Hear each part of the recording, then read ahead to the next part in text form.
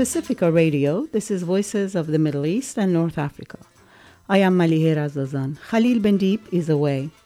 This week we speak with Ella Shohat, Professor of Cultural Studies and Women's Studies at CUNY, about her latest award-winning book on the Arab Jew, Palestine and Other Displacements. In her book, she gathers together her most influential political essays, interviews, speeches, testimonies, and memoirs, as well as previously unpublished material. Professor Shohat's text fundamentally challenges the conventional understanding of Arabs and Jews, Palestine, Zionism, and the Middle East.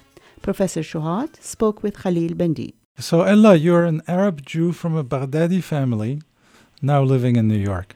In your most recent volume, this book, The Arab Jew, Palestine, and Other Displacements, you deconstruct any number of articles of faith of the Zionist propaganda and speak of the Jewish victims of Zionism, the Sephardim in Israel. You argue that the colonialist ideology of Zionism has not only affected the Palestinians, certainly, but also the majority of Israel's population, if you consider that there are more Sephardic Jews than Ashkenazi Jews. Tell us a little bit more about that. The first essay included in the book from 1988, it was actually written in dialogue with an essay written by Edward Said. The essay that Edward Said wrote in the same journal, in the first issue of Social Text, was called Zionism from the Standpoint of Its Victims, and it became a chapter in his book, The Question of Palestine. When I became a member of the journal Social Text in the 80s, I wrote an essay that actually continued this argument, but this time bringing to the discussion a less known history and part of that history that was isolated and was not seen as part of the same problematic idea. On the one hand, colonialism in the region, imperialism and colonialism, on the other hand, Zionism and its relation to Palestine. And I wanted to broaden the discussion and extend the conversation in relation to the Arab Jews, which is why I, named it in relation to Edward Said's essay. So this time, the assumption was that, yes, Palestinians have been the victims of Zionism, but let's now look at another dimension of the story. And it is a kind of a colonial story within the larger colonial story. And I started discussing what happened when Zionism arrives to the region. And I mean not only Palestine, but also the Middle East and North Africa in general, and how it affected the place of Arab Jews, Jews in the Middle East, who were now caught between, on the one hand, Jewish nationalism, and on the other, Arab nationalism, and in relation to the colonial discourses and practices in relation to Palestine. And it was important for me to show that it would have been impossible to think of Israel and what has happened without also addressing the Sephardi, Mizrahi, or the Arab Jewish question, in terms of practices, in terms of ideology. So if you count the Israeli Palestinians, who represent about 20% of Israel's total population, and then a little more than 50% of the Jewish Israeli population, which is Sephardic, we're talking about 70% of Israelis who are non-Ashkenaz and non-European. And if you include Gaza and the West Bank, we're way beyond those numbers. Why does this matter to you, the fact that it's so lopsided? Why is that an issue? When I was writing the essay in the 80s, the proportion were actually even more so in terms of the majority. That's the kind of statistic that I'm speaking about reflected at the time. Since then, there have been more immigration from Russia, etc. So the numbers have changed, but the argument to an extent reflects a historical and political issue, which is we have a Eurocentric ideology that sees itself as an outpost. I mean, and this was already at the turn of the century, the way Herzl, the founding father of Zionism, in his book Alt Neuland, the Old New Land, imagined his idea of utopia in Palestine as European Jews bringing light and civilization to the wilderness. So for me, the very formation of the Zionist idea has to be seen in relation to other colonial discourses, especially the civilizing mission. Therefore, within Israel, Jews and Arabs have been completely separated. By looking at the problem through the colonialist history and through the imperialist narrative, I was able to reformulate the question of and the experience of the Mizrahim to give it a name, because there has been a lot of pain, a lot of about dislocation, a lot of injuries that were psychic on the one hand, but also economic, political. People were kind of disoriented. What kind of explanation do you give to this phenomenon of being massively dislocated to the Arab world, arriving largely to Israel, and then being discriminated? What kind of understanding do we give it? So many sociologists, anthropologists in the 50s, in conjunction with various, say, the French and how the French spoke about Algerians, and they cite French sociologists, for example, or they cite American sociologists in relation to African Americans. And the idea is that we are inferiors because of the Levantine or the Arab primitive culture that we brought with us to Israel. That was the dominant way of explaining the discrimination and being at the bottom of the socioeconomic of Israeli society. But if we take another way of analyzing it, and that's what I was trying to do, we can completely understand it differently. Understand that already with colonialism, Jews in Muslim societies suffered, along with Muslims, discrimination, racism, but with the arrival of Zionism, they were suddenly redefined as Jews and were displaced and were lured often with messianic promises. So religious ideas were translated by Zionist discourse into ethno-nationalist ideas, and in that way often Jews were lured. The other element was the tension and the war and the violence that was shaping around Palestine when Palestinians were becoming refugees and arriving to the Arab world. And that created a very vulnerable situation for Arab Jews. So this is a very problematic history, but the arrival to Israel meant that that history was erased. And the only way to think about the problem was, it was called the economic or the social gap between European Jews and Arab Jews. But if we take colonialism, we can fully understand that this is an ideology of so-called civilizing the primitives, and that had incredible negative impacts on Mizrahim Sephardim. One of the things really struck me reading your book was I didn't realize how classical the racial hatred was. You say that they would often describe the Sephardim in zoological terms, and that Exactly. Ashkenazi was resorting to the bestiary when describing them. You quote a Haaretz journalist saying, quote, "They put me in the same cage as a hysterical baboon, and they tell me, okay, now, you are together, so begin the dialogue. Speak to him nicely. Throw him a banana. You people are brothers." End of quote. What strikes me is all this talk of racial purity that obviously the Jews in Europe suffered from, that they would now use it against their own core religion. This is really quite amazing to me. As if there's a race, an Ashkenazi race, as opposed to this other race of Sephardim. What is this idea of racial purity that we hear about in Israel? Yeah, actually, this was written in the 80s. And this kind of language has not completely, unfortunately, disappeared. The kind of prejudicial language, the racist ideology that we often see in Israel, has to do with internalizing. There is a kind, I speak about this colonial specularity, the notion that Ashkenazim experienced racism in Europe, but internalized it. Yeah. And then in return came to project it onto their barbarian co-religionists.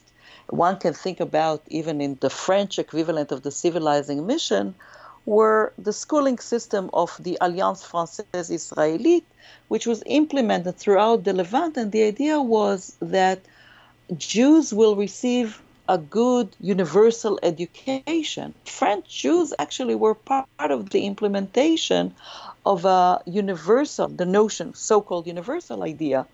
But this also continued in Israel. That type of internalization and the educational system within Israel was that because Arab culture is so inferior and seen in such a negative light, it has to be rejected, and therefore anything associated with Arab so-called race, Arab culture, Arab physiognomy, Arabic language has to be rejected.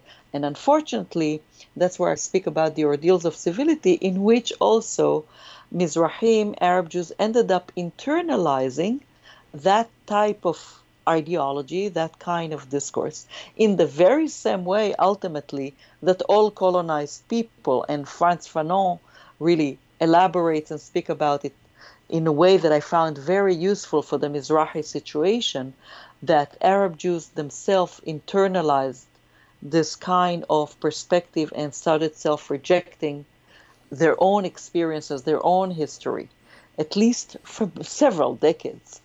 Yes, and there are so many quotes where racism is so blatant and so open.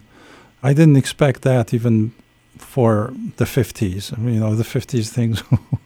It was the high age of colonialism still worldwide, certainly in Algeria. We were hearing similar things in Algeria from the French, but Jew on Jew, that's something that I didn't quite expected. Yeah, that's why it was important for me to say that religious background is not sufficient to explain and speak about the situation of Arab Jews in Israel, because otherwise we won't have enough methodological tools to analyze the situation, which is why for a long time in this work I refused the notion of internal problem, internal Jewish problem versus external Arab problems. For me, the two issues are related. So the question of Palestine, therefore, is historically but also ideologically related to the question of the Arab Jew. Again, this is not to suggest that all Mizrahim would suddenly agree with my analysis or would see it through the same perspective. But this type of analysis tried to suggest that what happened among Jews is very much haunted by the colonial experience and by the very fact that within Israel, Euro-Israelis have come to see Jews from the Middle East in the very same way that colonialists saw Arabs in the Arab world. There is no much separation or distinction. The only time that we have a complete kind of refusal to acknowledge it is when the Palestinian question emerges, and then the idea of Jewish nationalism comes to, in a sense, obscure the relationship between the racism toward Arab Jews and the racism toward Palestinian Arabs.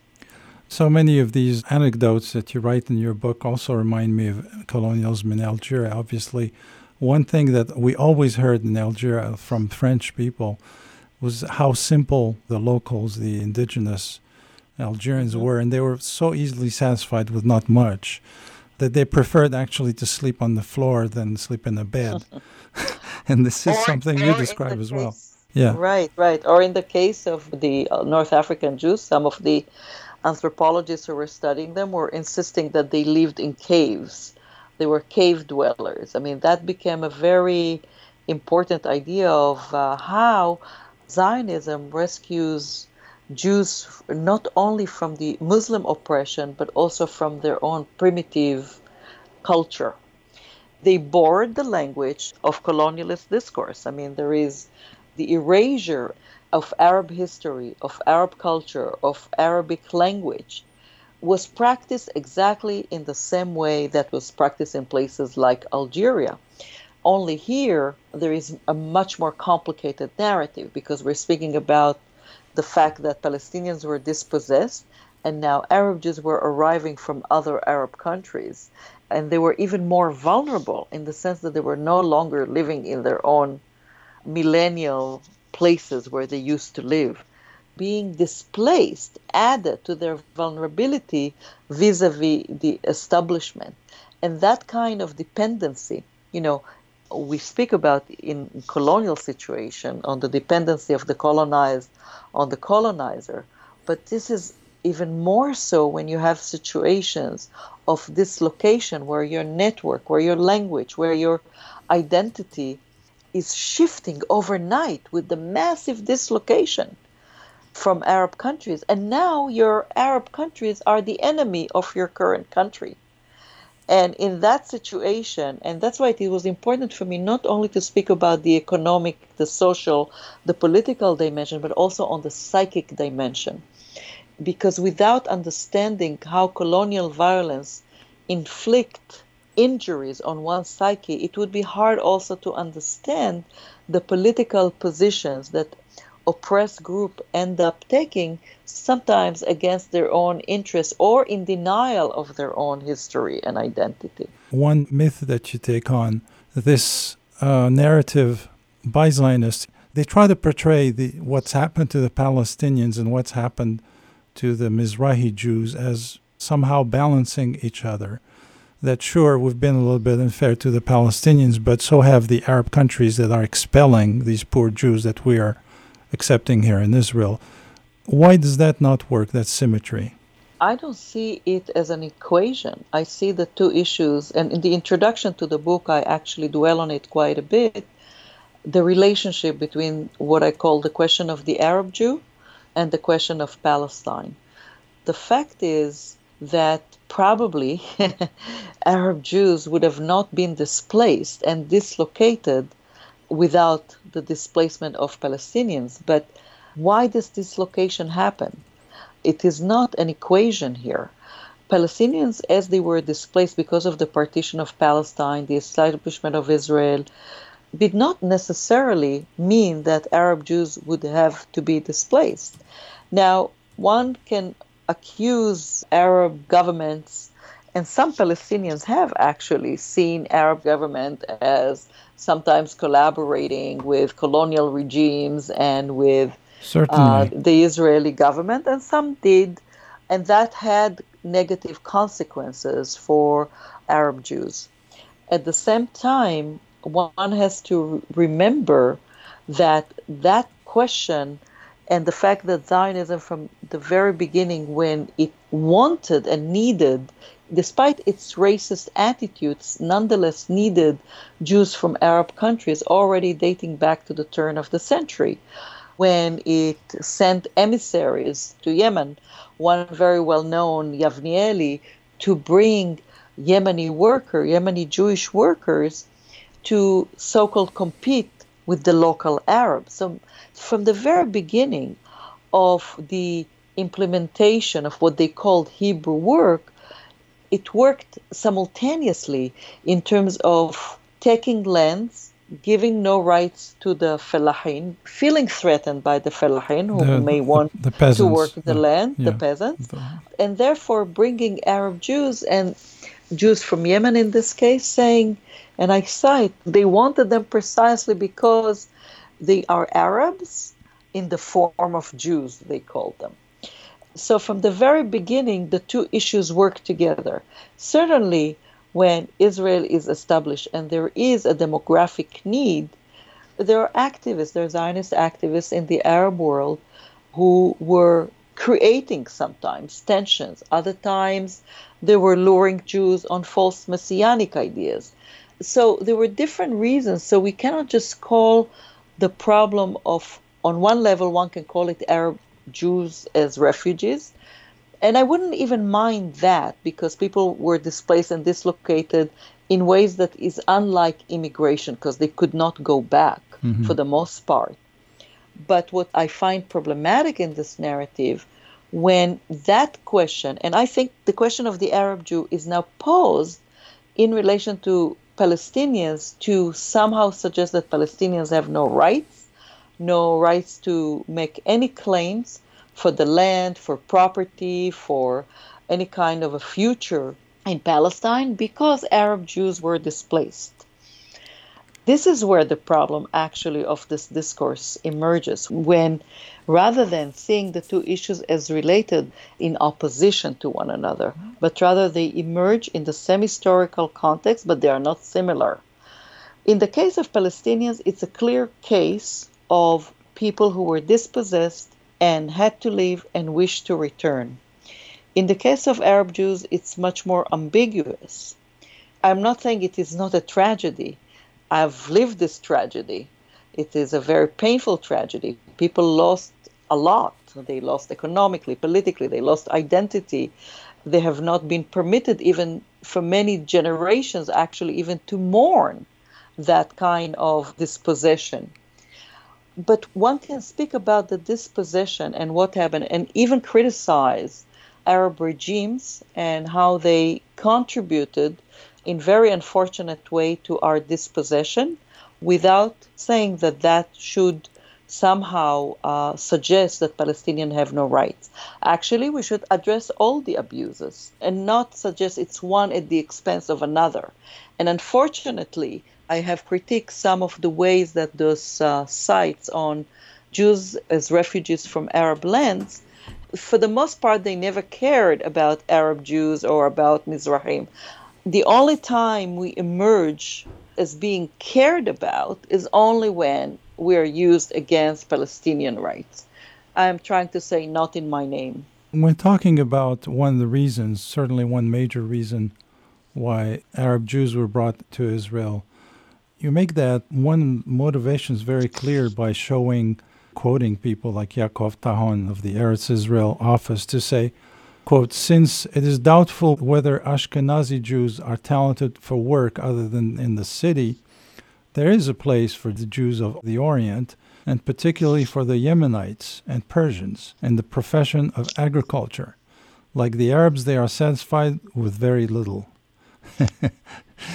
We're coming back to that idea again. Yeah, I mean, they created a kind of an Orientalist narrative. How are you going to suggest the luring, as it were, of people who live in different spaces, countries, whether it is intentional or not, it's not even important. What's important is the formation of an Orientalist perspective on Arab Jews that justified and allowed an uprooting of a whole population. This is a form of population engineering. In some of the essay, I call it the anomalies of the national and the colonial in the case of Zionism, because the anomalies is because usually the ethno-nationalist formation emerge on one particular land. I have problems with ethno-nationalist ideologies in general, but in this case, there is a certain kind of anomaly in which one can argue that the state created the nation and not the reverse. The state had to engineer the transplant of population from across the globe in order to create a new state. And hence, the erasure of that history, and especially in the case of Arab Jews, because Arab culture was the culture of the enemy. But by trying to suggest that Arab culture is inferior, you justify what happened to Palestinians, but you also justify what happened to Arab Jews. But the difference is that now Jews had to be cleansed of their Arab culture, de-Arabized, in order to be incorporated to the new nationalist Jewish project. And in that sense, the Arab Jew was no longer possible. And that's why I speak about the idea of the Arab Jew as a kind of becoming suddenly oxymoronic. Exactly. To be an Arab and a Jew was never a problem throughout millennia. But suddenly it emerges as a problem, which is why I call it the question of the Arab Jew. And the reason why I say it's a question, it is because First of all, we have an ideology such as Zionism that tries to solve the problem of anti-Semitism by defining Jews as a nation and having this notion of restoration or repatriation. But again, did all Jews come from that place called the land of Israel or Palestine? Even if we say support this argument, did this return mean that one has to push out and ethnically cleanse the land of Palestine from Palestinians? There are a lot of questions to be raised. So that's why it was important for me to link the two questions and then pose them within a larger framework of the massive dislocation that colonialism in general has generated. Because even if we look back to 1492, with the emergence of colonialism, with Columbus's arrival to the Americas, it wasn't just that the European arrived, and it wasn't just that they killed or massacred or committed genocide to the indigenous population. It is also that the population had to escape. People had, communities were displaced, moved from one place to another. So this massive dislocations only was accelerated with the expansionism of 19th century. And in the case of the Middle East, it happened with Palestinians, and it happened with Arab Jews, and of course it happened with what came to be called post-colonial, or more precisely post-independence dislocations, where various communities, say from Algeria, had to move to France, or the fact that people had to be lured to France in the 50s, right, for economic purposes and to work in the new factories and with the expanding post-World War II economy. That's Ela Shohat, Professor of Cultural Studies and Women's Studies at CUNY, speaking with Khalil Bendib about her latest award-winning book on the Arab Jew, Palestine and Other Displacements. We'll hear more after a break. From Pacifica Radio, this is Voices of the Middle East and North Africa.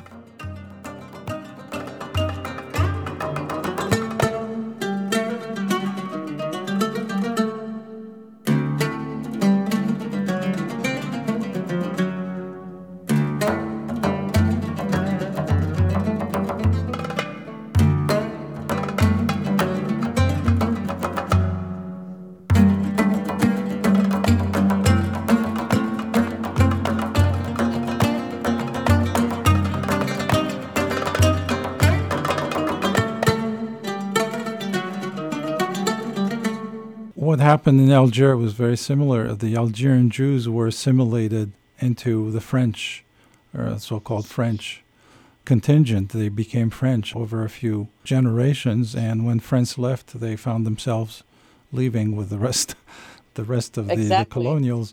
There was the same effort that we see today in Israel to bring anybody who's not indigenous. After a while, it didn't matter whether you were French or spoke French, we could make you French.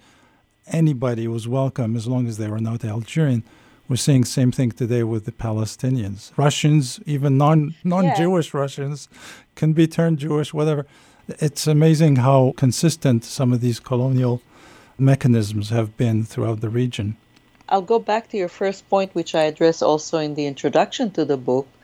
It is really fascinating what happened throughout the colonies, but especially the case of Algeria, with the 1870 Crémier Decree. Yes. You can call it divide and rule policies in which various minorities, religious or ethnic minorities throughout the colonial world, were privileged over the indigenous minorities, were privileged over the indigenous majority in a way of creating or destabilizing the relationship. So the Crémier Decree was certainly one example, but here applied to Jews in Algeria who did not ask for it necessarily. No, in the beginning they were resisting it. The Jews for a long time were very shocked by this idea that somehow they could become French. And they opposed it, actually. Yeah. And in fact, in the mountains, they did not even take that citizenship. So it gradually impacted the urban areas. But that process generated division between Muslims and Jews, which up to that point were seen as part of the same racialized, inferior indigenous people.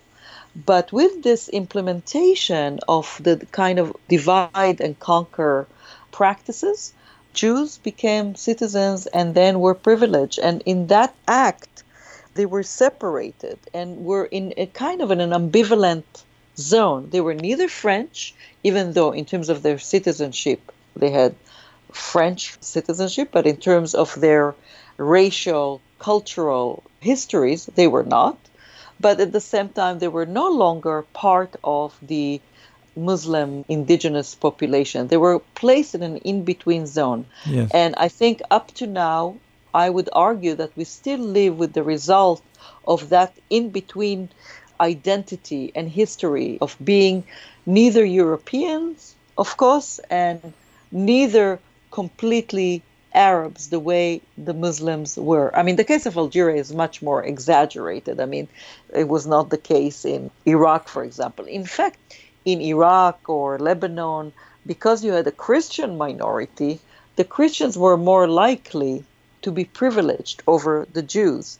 I think it's more pronounced in North Africa in that kind of way. And in fact, one can argue that the tensions between indigenous Christian and Muslims during colonial times was much more pronounced than between Jews and Muslims in the Mashriq. But only with the arrival of Zionism, that balance started gradually to shift, and certainly completely shifted with the establishment of Israel. So my argument as a whole was that I do not see Zionism as rescuing us from our Muslim oppressors, but rather as generating new problems that were not there, at least not in that kind of way, prior to the arrival of Zionism. Yes, and you quote some Palestinian leader in the beginning saying, we don't want our Jews to be separate. They're our brothers. They're indigenous people like us, and that, unfortunately, over time changed quite rapidly. You also talk quite well about the economic dimension and how the chasm between the Ashkenaz who were already there and these new arrivals from Iraq, from Morocco. You say there were economic motivations for bringing them to Israel. The Russian Jews, for example, and people from the eastern part of Europe were dreaming of going to America. They were not really interested in going to Palestine. It was hard to convince European Jews to come to Palestine. Some actually, post-Holocaust, some European Jews, Holocaust survivors who did not want necessarily to go to Palestine or later Israel, sometimes were maneuvered to come there as well. But I think it was much more pronounced in the case of Arab Jews who had less control over their destiny, as it were, once such secretive agreements were implemented, say under the auspices of the British and with the Arab government that were appointed and were supported by the British, as in the case of Iraq. One cannot really speak about a choice. That's why I say the term, even the term, this is for me really the question of agency is important. The fact that they were later exploited within the Zionist project and that there was an economic interest in bringing them is crucial.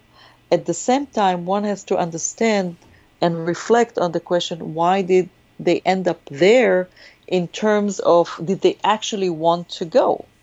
And this is really important to understand, that the question of agency, whether Arab Jews wanted to leave Iraq or wanted to leave Syria, was not really their choice for the most part.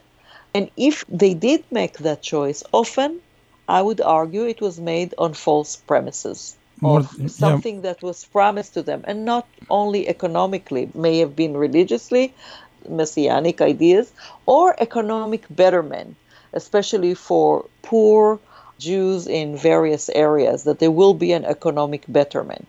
So the economy of once arriving to Israel and being turned into laborers was not the only problem. I mean, it went hand in hand with being categorized as inferior people, with experiencing racism, While, and what I try to say, why it is not even the classical immigration of mobility, which happened in the case of, say, Eastern European Jews or any kind of immigration to another country, the idea of social mobility, economic mobility, ended up in reverse for the most part in the case of Arab Jews in Israel. You find kind of an anomalous situation in which educated Iraqi Jews had their children not even finish high school. That was a reversal of the situation, and where educated people became suddenly laborers. You say that entire families of Yemenis were crowded into stables, pastures, windowless cellars, for which they were obliged to pay, or simply live in the fields. Yeah, that was especially in the turn of the century. But that was also true in the 50s. I mean, people ended up living in tents.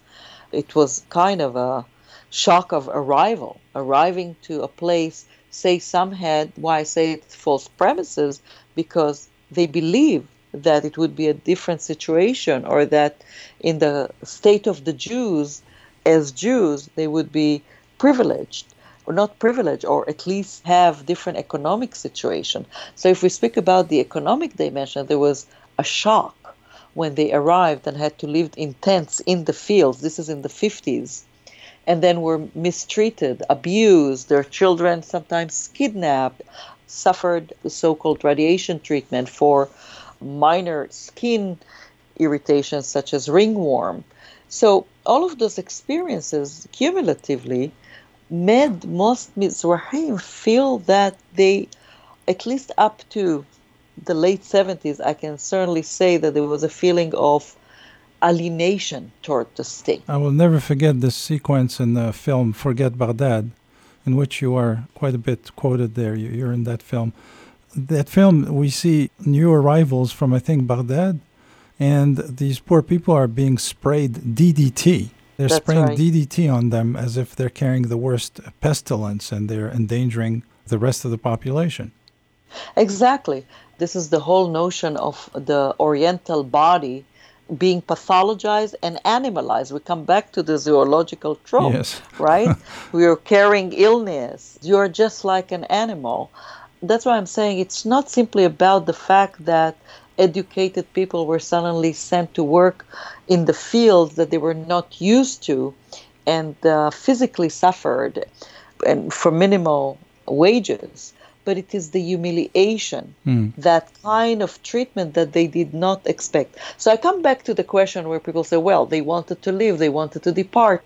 But what is that agency? Again, we know clearly in the case of Palestinians that they did not want to leave. That's why I come back to the idea of, for Arab Jews, there was a question why we can call it luring, because there were false promises on various levels, including the economic dimension, but they did not know exactly to what they are living or departing from their countries of origins. The situation, because of the Israeli-Palestinian conflict, was getting so scary.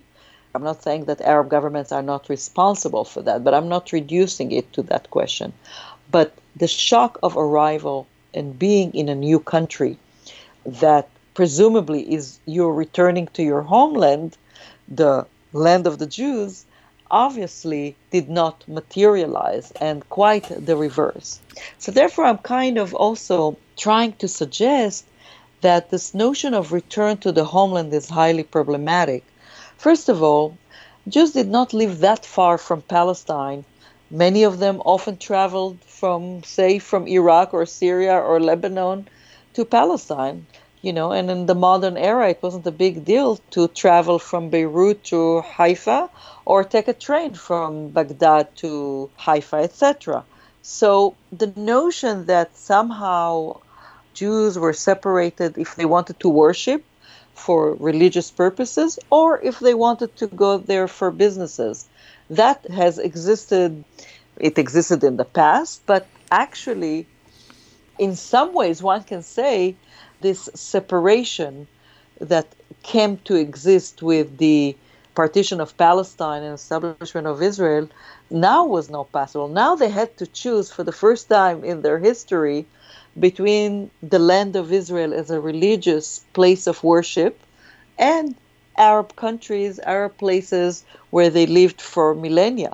And against this idea, this questionable idea that somehow there's a Jewish race of some sort, the Ashkenaz, you quote Arthur Rupin saying, quote, recognizable about the Yemenis, recognizable in them is the touch of Arab blood. And they have a very dark color. I mean, that's like the worst thing you can say. It's very dark. You even speak of eugenistic discourse when it came to describing Arab Jews, which is really highly ironic, considering that eugenism was used against the Ashkenaz in Europe. And toward colonized people, of course. Yeah. So here again, we see how we cannot separate the Mizrahi Arab Jew question from the history of colonial discourse and the ironic twist of that history in which now they have been racialized by their own co-religionists. The notion of what is Jewish identity obviously is a crucial question. And here are the paradoxes. It's incredible because on the one hand, for the sake of making an argument about Jewish nation as an ethno-nationalist identity, the separation of the Jew from the Arab became crucial. But yet, for the sake of exploiting the racialist idea of the superiority of the European Jew over the Oriental Jew, for that explanation of inferiority and justification of their socioeconomic status, then the Arab or the Orient was now suddenly evoked in order to justify and explain the situation of Mizrahim in Israel. So you see the kind of contradiction between when one mobilizes the dominant ideology, mobilizes the Arabness of Jews in one case, and then erases it in another. That kind of, one can call it kind of a flexible usages of racialist discourses. And of course, in this new moment, or when someone of my generation reclaimed Arabness, when it was taboo, that's why I called another book of mine, Taboo Memories, Diasporic Voices, because the Arabness of the so-called enemy was such a taboo to reclaim. It could only be used by the dominant ideology to justify our inferiority. But once we claim it as a part of our identity, part of our history, you'll see some essays attacking my work called Rejecting the Arab Jew. So it's fascinating to me that we come back to the question of agency. When we are denounced and we're called Arabs as inferior people and therefore married to be educated according to European norms, and then we're Arabs in the negative sense. When we reclaim it in the positive sense, there we cannot be an Arab. How could a Jew be an Arab? That's kind of only in the imaginary of some intellectuals, it is said. It reminds me of Zinedine Zidane, who at some point, the Algerian French player who was the best soccer player and won the World Cup for France. They kept calling him a Berber because they liked him. They emphasized his Berber identity. Rather than Algerian to make a point that... Or Arab, yeah. To make a point, he's not an Arab, he's a Berber. But when he slipped and aggressed that Italian player who had baited him 4 years later, then they started calling him an Arab. He had devolved to the status of Arab. It also takes us back to the point about the question of minorities in the Arab world that we talked about. We talked before about the Crémier Decree and the separation. The same thing was the Berber Decree, right? The separation of the Arab from the Berber. They tried that less successfully, unfortunately for them, fortunately for everyone else. But It did leave a trace. There's still questions about... The attempt, at least, to the divide and rule here was the attempt to separate the Berber or the Amazigh from the Arab. But the fact is that those identities have been mixed and have formed part of another. The same thing with, the Jews as Berbers, Jews as Arab. It's not completely separable, those identities. No, they are not, yeah. But those kind of separations have been crucial, and they were kind of legalized, by having those decrees. You actually implemented a certain kind of new reality that shifted a long history of how those communities negotiated their identities, how they practiced conflict resolution, right? Whether legally or culturally. Suddenly a new grammar of negotiation entered the colonial space, a new language, and of course, a new kind of tensions emerge. So the discourses of minorities in the Arab world still exist with us. And this is not to say that everything was wonderfully harmonious before colonialism, but that kind of level of violence that was introduced and resulted in massive dislocation in the post-colonial or post-independence era has to still be understood vis-a-vis that imperial history. Yes. Whether it's so-called Berber, Jew, Kurds, Assyrians, etc. The fragmentation of the quote-unquote enemy, fragmenting the opposition. To come back to the Sephardim, you quote, I don't know if she had said this, Golda Meir, who had also said that there was no such thing as Palestinian people. She actually said about the Sephardim, those who do not speak Yiddish are not Jews. That's right. Yeah, that was a common perception, actually. Again, we come back to this question of those paradoxes. On the one hand, vis-a-vis the Palestinians, Sephardim are claimed as Jews. But then vis-a-vis the Ashkenazim, there is this ambivalent relation. But later, in order to generate a nationalist idea, this is actually part of my new work, which I touch a little at the last piece in the book. Now, the various languages that Jews spoke, and especially Arabic in the Arab world, was redefined as Judeo-Arabic, as if it is like Yiddish in relation to German. Just as Yiddish was no longer seen in, especially with the Yiddishist movement in the late 19th century, turn of the 20th century, they wanted to claim a certain status for Yiddish not as a dialect of German, but as a language of its own. A similar process has happened over the past few decades in relation to various languages spoken by Jews, but especially vis-a-vis Arabic. Now, the Arabic spoken by Jews all over the Arab world, many different dialects, depends on the region, were now defined as Judeo-Arabic, and it is seen not as Arabic. I actually wrote 2 years ago in the Arab Studies Journal an essay called The Question of Judeo-Arabic, where I say that unlike the hyphen in the concept of the Arab Jew, which brings together the idea of the Arab and the Jew, often which have been since the partition of Palestine seen as separate ideas, the hyphen in the Judeo-Arabic actually separate the Arabic spoken by Jews from Arabic. I say, after all, Arabic is full of dialects. It's a heteroglossic language. But there is no such one language spoken by Jews in the Arab world, and there is no even such one dialect spoken as an Arabic dialect of the Jews in the Arab world. In fact, a Jew in Baghdad spoke Arabic closer to the Muslims of the region than that Jew spoke in relation to Moroccan in Fez. And similarly, a Jew and a Muslim in a city in Morocco spoke closer to each other. And some places, there was no distinction almost between, say, in Beirut. Class sometimes was much more of an operative category than a religious difference or an ethnic difference. It varied. But the notion of the Judeo-Arabic, I have argued, also came to create a kind of a nationalist idea.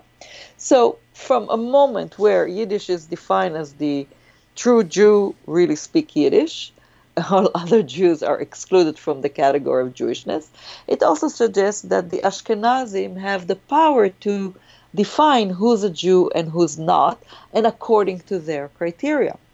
But once an Arab Jew claims that Arabness, or say we spoke Arabic, which, usually even once Jews came to Israel, they were not allowed to speak Arabic.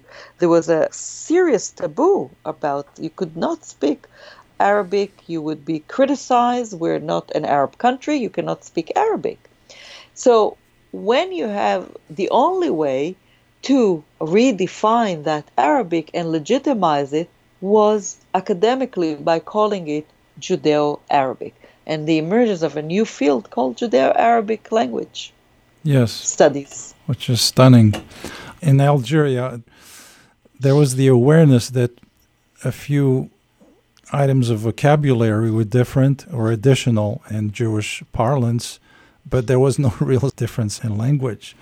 Just as you have certain words that came from Hebrew for religious practices, but also you have the traces of various languages depending on the region. Yeah. In North Africa you would have Italian, Spanish, etc. In Iraq you would have the traces of Turkish and Farsi, all depending on the region, but no language is pure.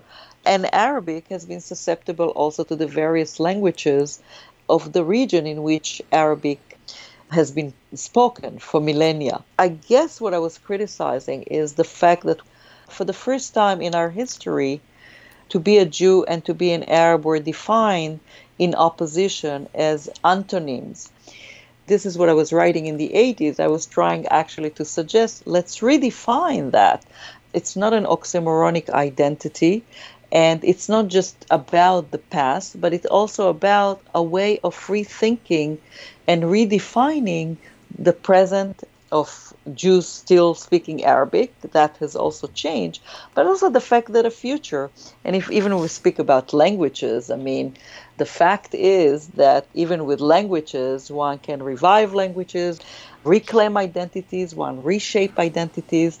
There is nothing static about identities. Yeah. There is the politics of culture or language or culture. It's also identity is not only what we are born into, it's also what we identify with. And that has to do with how we see the world, how we view history. And therefore, the question of the Arab Jew, it's about the past, but it's also about a certain kind of a critical utopia by looking into the past of, let's use the convivencia or the coexistence or living together of Jews, Muslim, Christians. It was not an impossibility. The golden age of Andalusia. Exactly. But Andalusia, I'm trying to say, was not only in Andalusia. Andalusia was throughout the Muslim world. Yes, of course.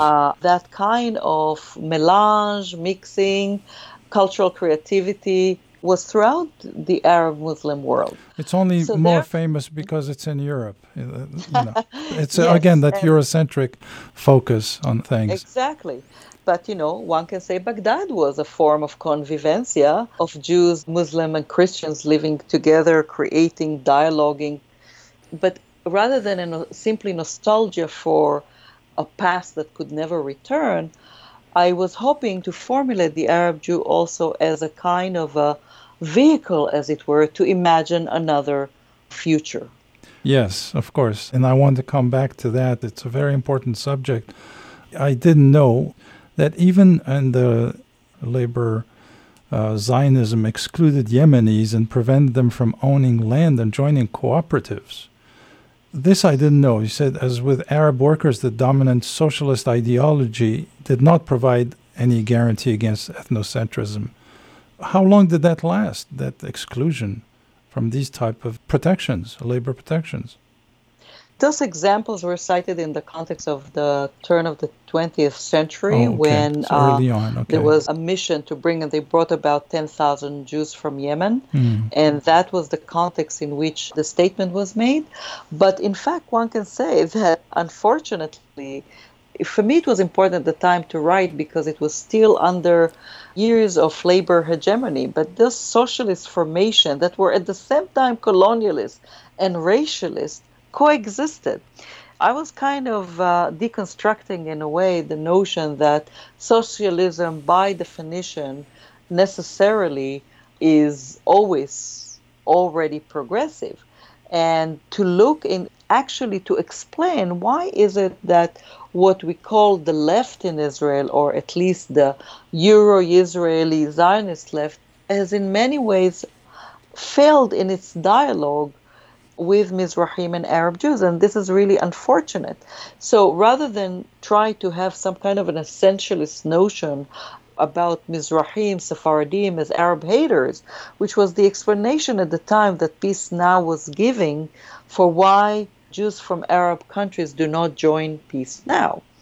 But in fact, I was trying to show that throughout this history, many of the socialist leaders were unfortunately racist, apart from the fact that they also participated in colonialist practices and did not imagine a full coexistence in the land of Palestine. So there was the question of Palestine that I find it is, after all, the socialist who practices colonization.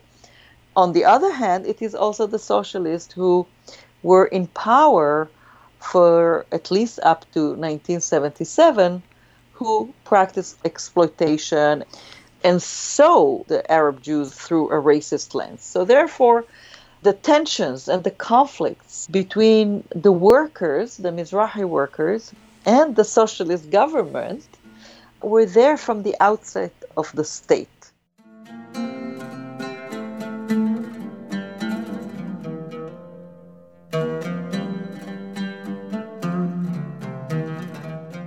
Ella Shohat is a professor of cultural studies and women's studies at CUNY and the author of the award-winning book On the Arab Jew, Palestine and Other Displacements. She spoke with Khalil Bendeeb. From Pacifica Radio, this is Voices of the Middle East and North Africa.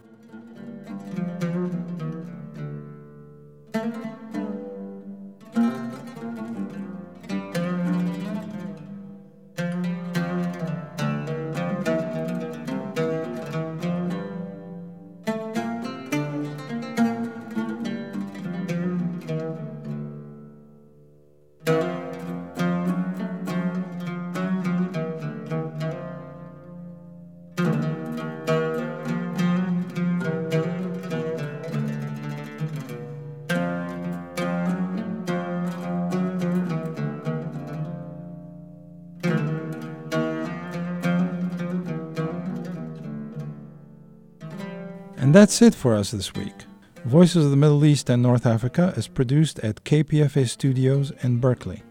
To get in touch, you can call us at 510-848-6767, extension 632, email vomekpfa@yahoo.com. Connect with us on our Facebook at Voices of the Middle East and North Africa, or follow us on Vomina Radio. Please join us next time for another edition of Voices of the Middle East and North Africa.